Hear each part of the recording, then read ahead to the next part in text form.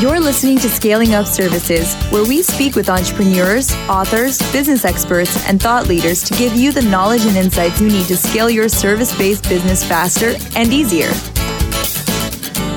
And now, here is your host, business coach Bruce Eckfeldt. Are you a CEO looking to scale your company faster and easier? Check out Thrive Roundtable.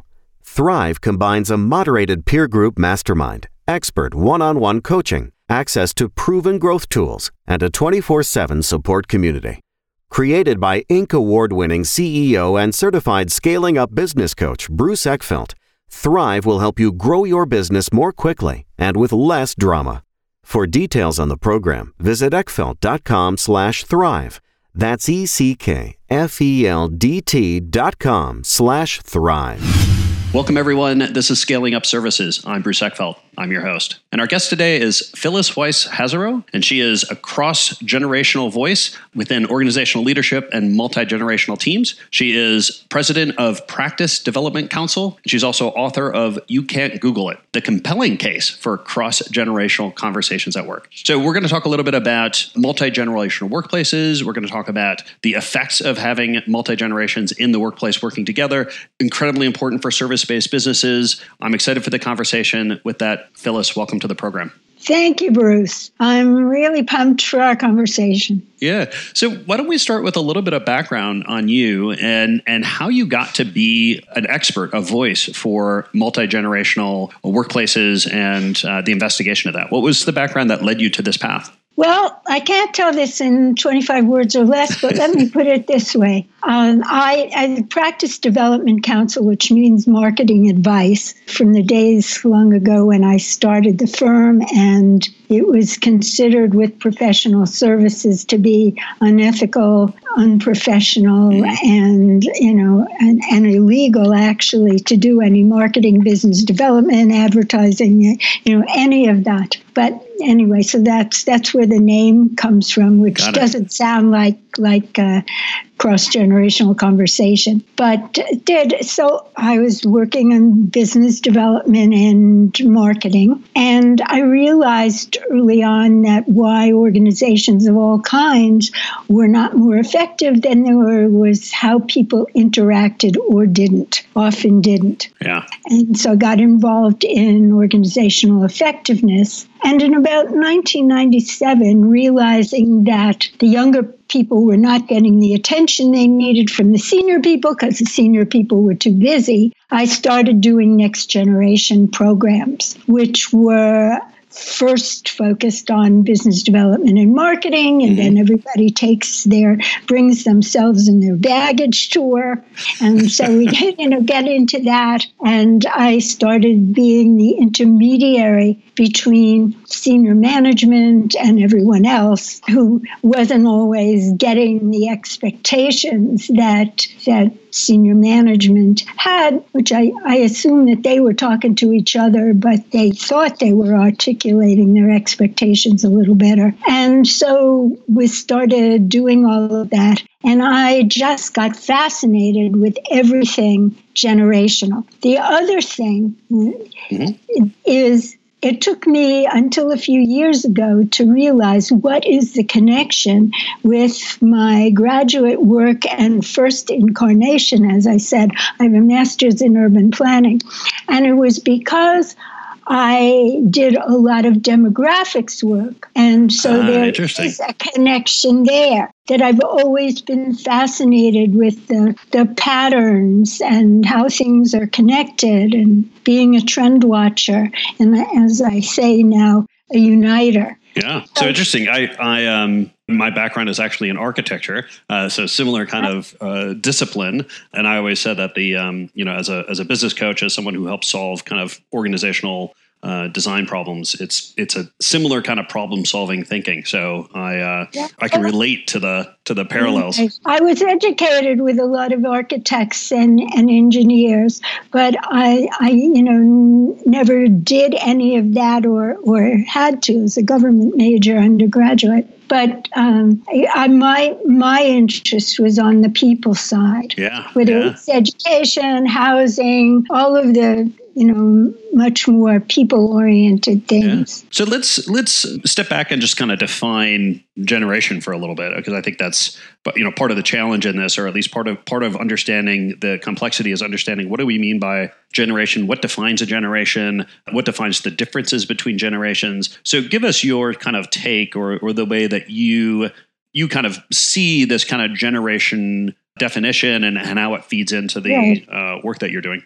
Well, I'm so glad you asked that, because people are fixated on birth years, and that's really not the definition, although it's kind of a crutch. We have to have some idea about, approximately how old people are, but shouldn't be rigid about that.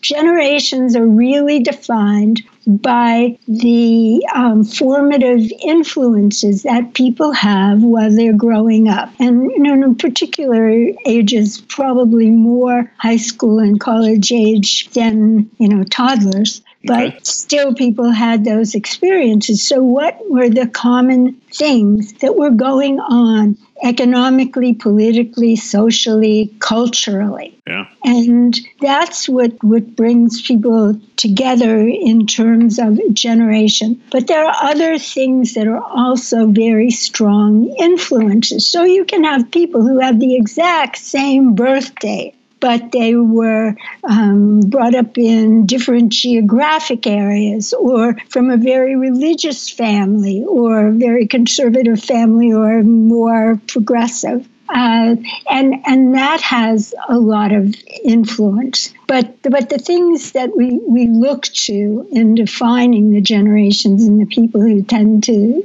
make these definitions look to what were these formative influences that people have in common. Yeah, I guess that makes sense. So it's not so much the dates themselves, but rather the things that occurred around them that kind of gave them values or gave them perspectives or priorities or the ways of kind of seeing the world. So let's take one example of a generation and what factors kind of go into forming that generation's makeup. And then we can kind of go through the generations that are in play today. So pick any one, or pick one that is good illustration, and then we'll kind of we'll talk more generally about the different generations. All right. Well, we'll start with, I guess, the oldest that are in the workplace now.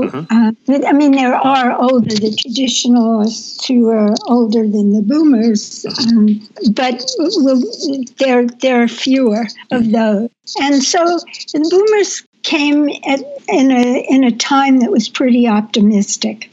Okay. And so they tended to be much more optimistic than, for instance, the Gen Xers were, or at least the older end of those, who came into the workplace in a pretty bad recession, not as bad as the latest one, but pretty bad.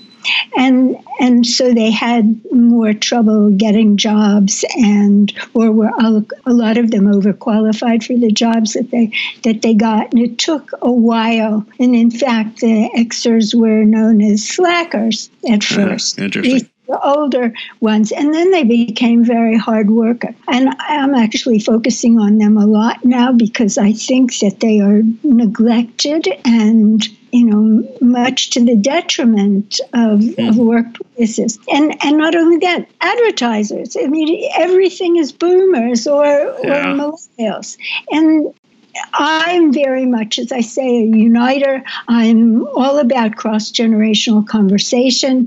And I don't think that we should be focusing on any one, but that each of them need to understand the others to be able to attract and retain clients and employers and donors and alumni and whatever, and to have more effective work teams and to figure out how they do their succession planning and their knowledge transfer, and instead of getting siloed. Yeah, so I mean, if we want to go, so let's take the boomers. So what were the factors, or what were the world events, things that impacted boomers that gave them their optimism? Well, the war was over, World War II, which influenced their parents an awful lot. We had so many changes in the 60s, which were, really pretty dramatic. And they were very much influenced by the Beatles, which is culturally a very important thing there. And coming into the workplace, they accepted, in a way, what the traditionalists in their more conservative ways, we always did things like that. But there were more, a lot of them, at least in the older part, were rebels or, going to change things, but they were going to change things from the inside, whereas the millennials tended, and actually most of them have boomer parents, but, who taught them to question and to speak up and all of that. And so it was a different kind of thing. They, came in, hell-bent for changing how the workplace was going to be from day one, and impatient about doing that. Got it. So boomers, that kind of post-World War, lots of change going on, generally strong economy, all kind of buoyed their attitudes and their opinions and their view of the future. Why don't we walk through? I just wanted to say, one more thing. Because there were so many of them, it was a baby boom, right? Yeah. Became very competitive, and they became workaholics and more competitive, especially the younger half. So that was a big influence, too, in how things were changing at work and how compensation systems changed and how they were being, evaluated in their performance. It's interesting. I hadn't thought of that the sheer size of that generation created that kind of competitiveness within the generation in terms of I'm assuming this is around like getting promotions and advancement at work and professional opportunities. Like people were really, fighting for those opportunities. Yeah. So let's walk through the sort of the generations that are at play right now. The traditionalists are mostly phased out, we're saying at this point. Baby boomers kind of are the older generation that's in the workforce currently. Let's walk through the generations. What's after that? So then the next are the Gen Xers, which is a much smaller generation. Okay. If you look at the numbers, it's been changing from the ones that I generally use because there are more retiring and dying on the older end, and more coming in on the younger end, especially since we have a lot of immigrants on the younger end. But the Gen Xers were, just for relative kind of numbers, maybe about 44 million, and the boomers more like 77 or 78 million, and the same thing with the millennials.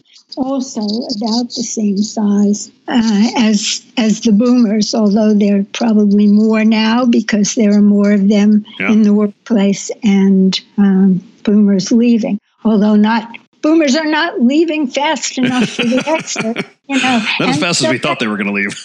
That's another thing is it's a generation. The boomers are much better fit and healthier and we're always looking to grow and learn. They're still in general, and all of these are generalizations, of course, but wanting to do more and more, and a very large percentage of them don't want to be going anywhere. But I think I talk about this you can't Google it.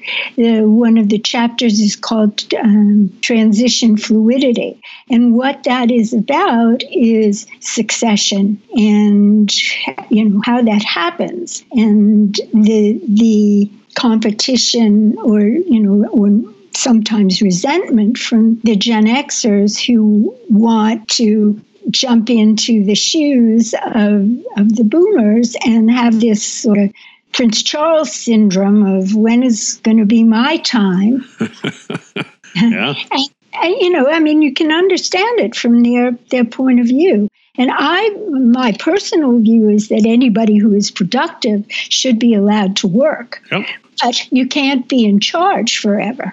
And so we have to come up with role shifts for people that are still respected, not feeling like a demotion or that others will regard it as a demotion, but that there's something that they can still do, feel like they're contributing and being an important part of the workplace as long as they're productive. Yeah, it's interesting that I would tend to agree. I think we work under this kind of assumption or this model that you kind of start at the bottom of the ladder and you work your way up and you work hard and you get promotions. You kind of rise into more senior management or executive level positions, and then you retire and you're out. It's like this kind of ever increasing kind of leadership role. And it sounds like what you're suggesting or kind of contemplating here is maybe this doesn't need to be it's up and then out. It's, you reach a pinnacle of leadership, but you're still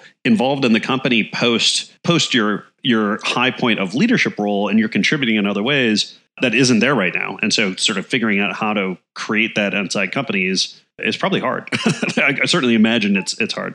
Yeah, I mean, there are things, that people who are looked upon as elder statesmen can do and contribute. We need people passing on knowledge. So people who can be good mentors, who can train other people. And so, that's one thing. People who are good at developing business, bringing in new clients and customers. I mean, you don't want to lose those relationships when you force people out or at least make them feel like they're lesser than they were.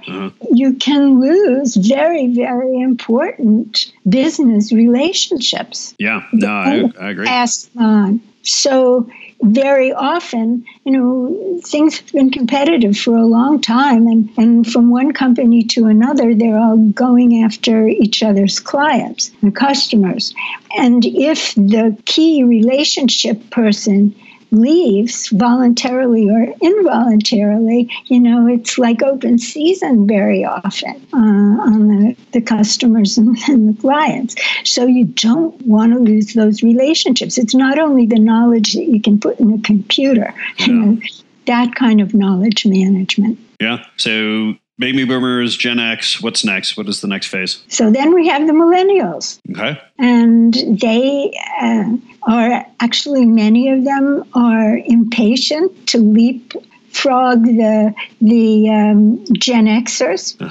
They're very, very impatient to get frequent promotions. They don't realize, because nobody tells them very often, how what it's like to enter the workplace. And what were the generational kind of factors or influences, things that happened when those folks were going through, grade school, middle school, grade school, that formulated who they are, formulated this kind of dynamic that they have? Well, it started there, and it happens more and more. As I said, their formative years are probably a little older than the ones you mentioned, but it happens anytime. And it was an optimistic time before we had the big recession. Yeah. And parents were much more involved with their children.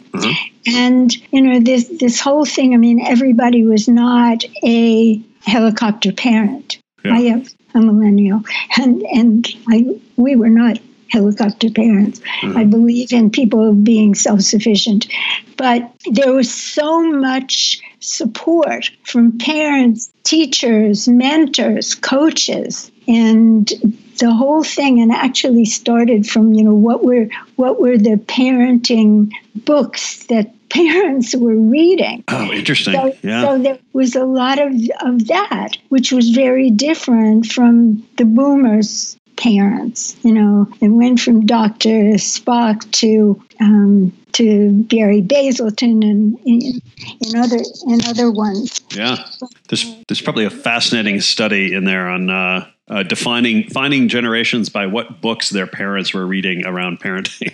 Yeah, or what to do. And then, and again, it's really important to say we don't want to be stereotyping. Some people, there are socioeconomic differences where people went to school. There can, those kinds of conditions. So everybody didn't have that kind of support that I was talking about, but there was a lot of it. And the way teaching went also, a lot of teamwork for them when the millennials were in school, even in the lower grades, much more than previous generations had. So they expect to be working in teams, and there's less autonomy and independent thinking in that generation. A lot of millennials, when they have a problem to solve or they want some information, they just put it out to their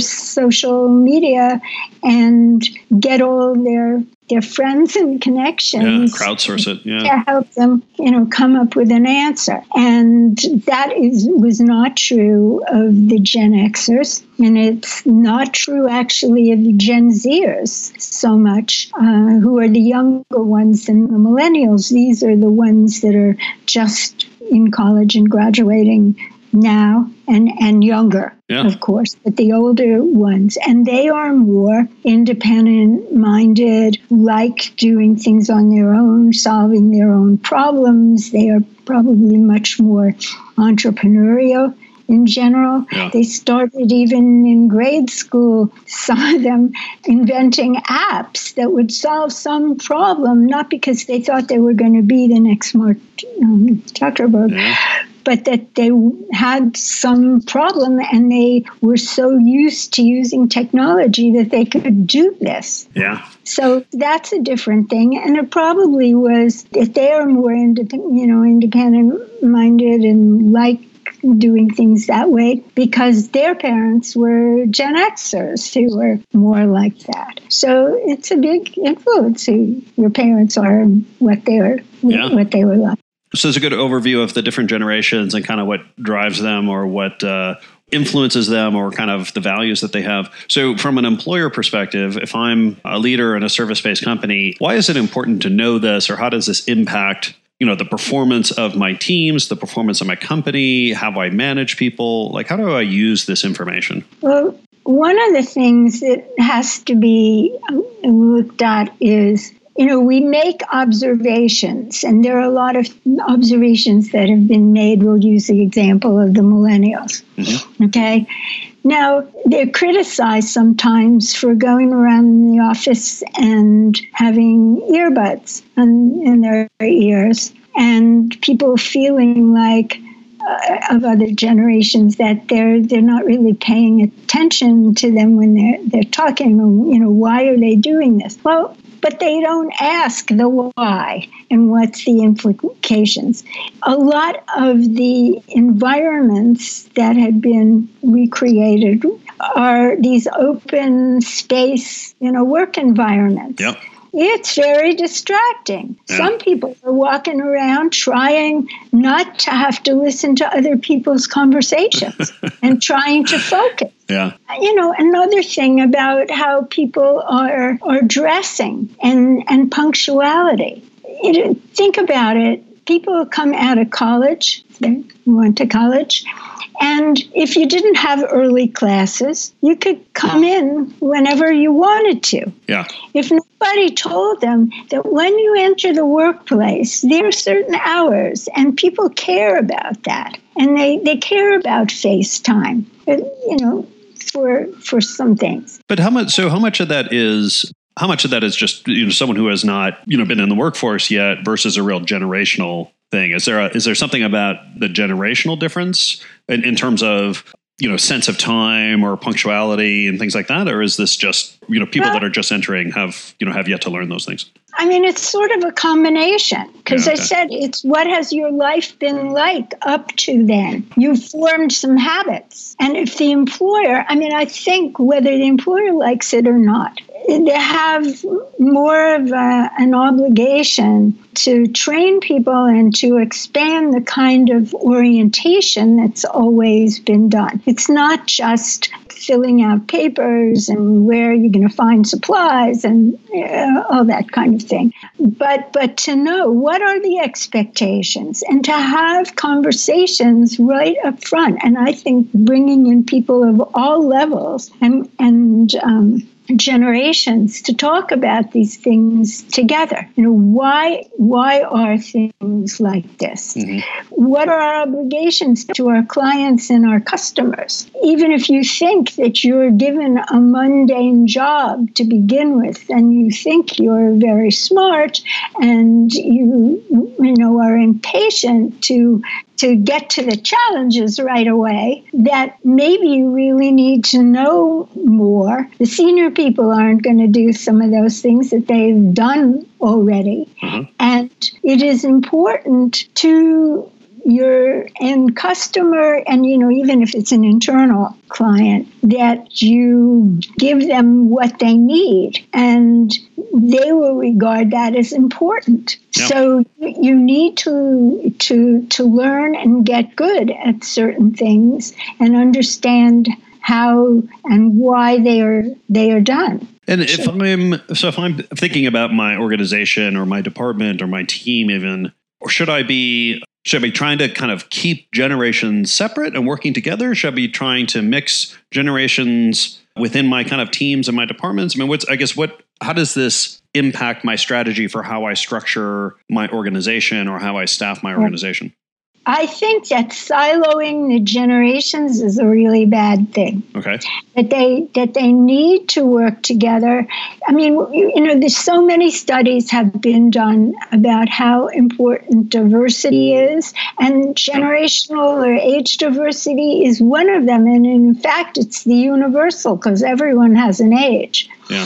And I call it the missing piece, because so much focus on diversity is on gender and ethnic and race and so forth. And those things are very important. But generational attitudes really inform and influence the attitudes and behaviors about all of the other diversity factors. So it should definitely be considered, and people need to learn about it. But you need to have people who can do the things that need to be done and that can relate to your customers and clients of other generations. Yeah. One of the problems in a lot of professional service firms is that you have the people with the strong client relationships who are decades older than a lot of the new clients in new industries that they're not as familiar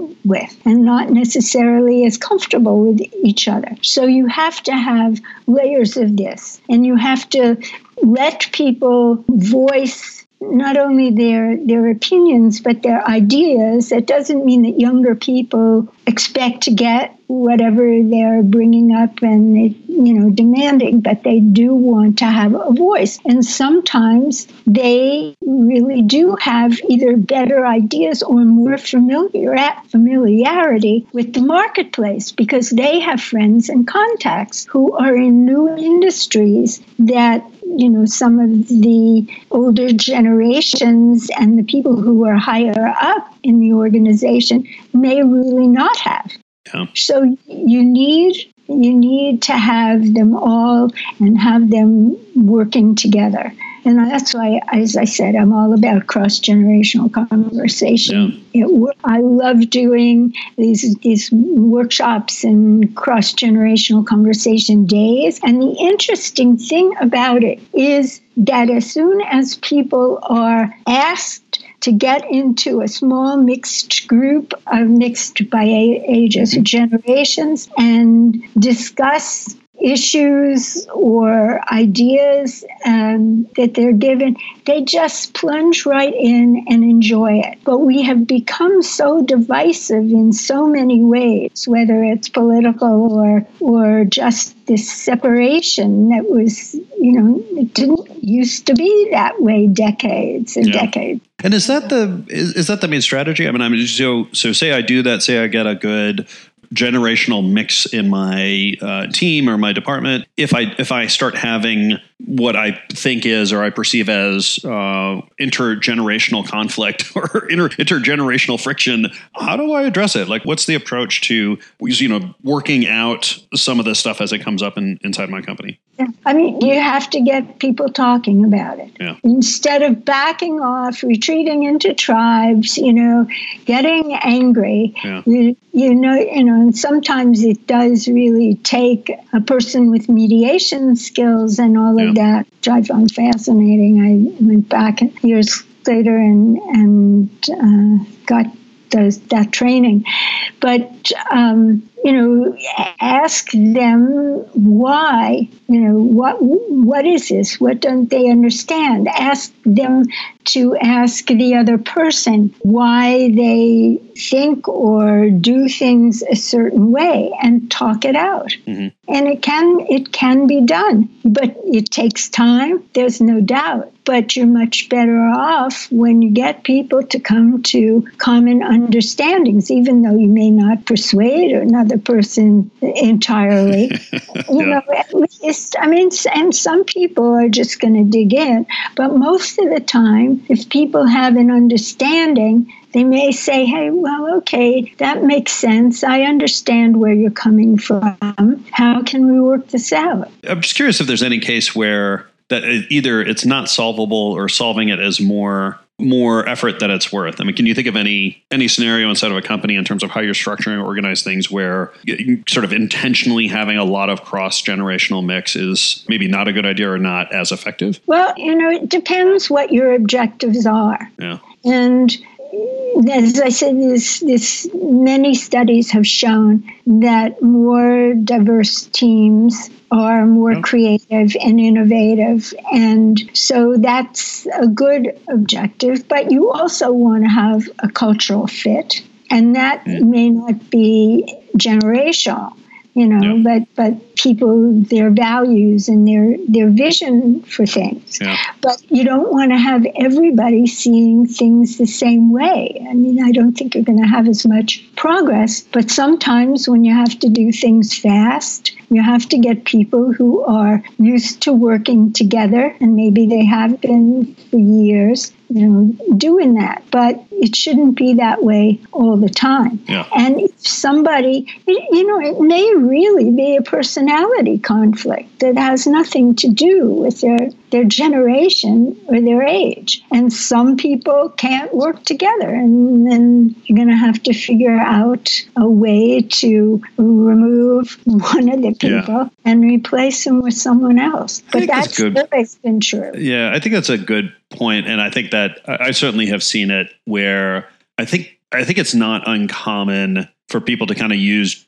generational differences as an excuse or as a way to kind of sweep a bunch of things under the rug, which are really more situational and personality conflicts. Right. So they tend to sort of overgeneralize and say, oh, well, it's that generation. And it really has very little to do with generation. It has much more to do with the individuals, the specific individuals involved in their interpersonal dynamics. That's right. That's right. Everybody is an individual. Yeah. And the more that we put them into little boxes, the more detrimental it is, because people want to be looked upon as individuals. Yeah. They don't want to feel like they're a class, Yeah. Good. Phyllis, this has been a pleasure. We're going to hit time here. If people want to find out more about you, about the book, about the work that you do, what's the best place to get that information? Well, you can go to my website, youcan'tgoogleit.com. You can Google that, but the site is You Can't Google It. You can. You can't Google the 10 essential traits and skills for work that we talk about in there through the lenses of 5 different generations. But that's that. I'm on LinkedIn. My name on Twitter is Phyllis W. Hazerow, at Phyllis W. Hazerow, and I have a cross-generational conversation group on LinkedIn, very active there. And I do want to do two things. I offer a challenge to your listeners and also some free offers. Sure. So the challenge is, as we was talking about all this cross-generational conversation, to develop comfort with cross-generational conversations. Select 3 of your colleagues or teammates or clients of different generations. Reach out to them with curiosity, which is one of those 10 essential skills. I think we need to strengthen our curiosity muscles to get to know them better and move the needle in your relationship. Just try it. Just see where it goes. Because what I've found is people are very happy when they actually reach out. And I have a free offer for anyone who's listening. It's a free chapter from You Can't Google It, which you can find the book on Amazon or your favorite bookstore in print or ebook. And so you can just go to youcan'tgoogleit.com and you will find the free offer. And there are a couple of others on there as well. Excellent. I will make sure that all those links are in the show notes so people can click through and get all of that. Phyllis, again, it was a pleasure. Thank you for taking some time for me today. I think great conversation. I think is a really important topic that we don't talk about enough in all companies, but certainly service-based companies where we've got a lot of people dynamics. I think this was really helpful. Well, I'll just say one more thing. Yeah. I love getting questions and stories. So if anybody wants to contact me directly, then that's pwhazerow@pdcouncil.com. And I would love to hear from you. Great. I'll make sure that your email address is in the show notes as well. Thank you so much for taking the time today. And thank you for inviting me. I love it. You've been listening to Scaling Up Services with business coach Bruce Eckfeldt. To find a full list of podcast episodes, download the tools and worksheets, and access other great content, visit the website at scalingupservices.com. And don't forget to sign up for the free newsletter at scalingupservices.com/newsletter.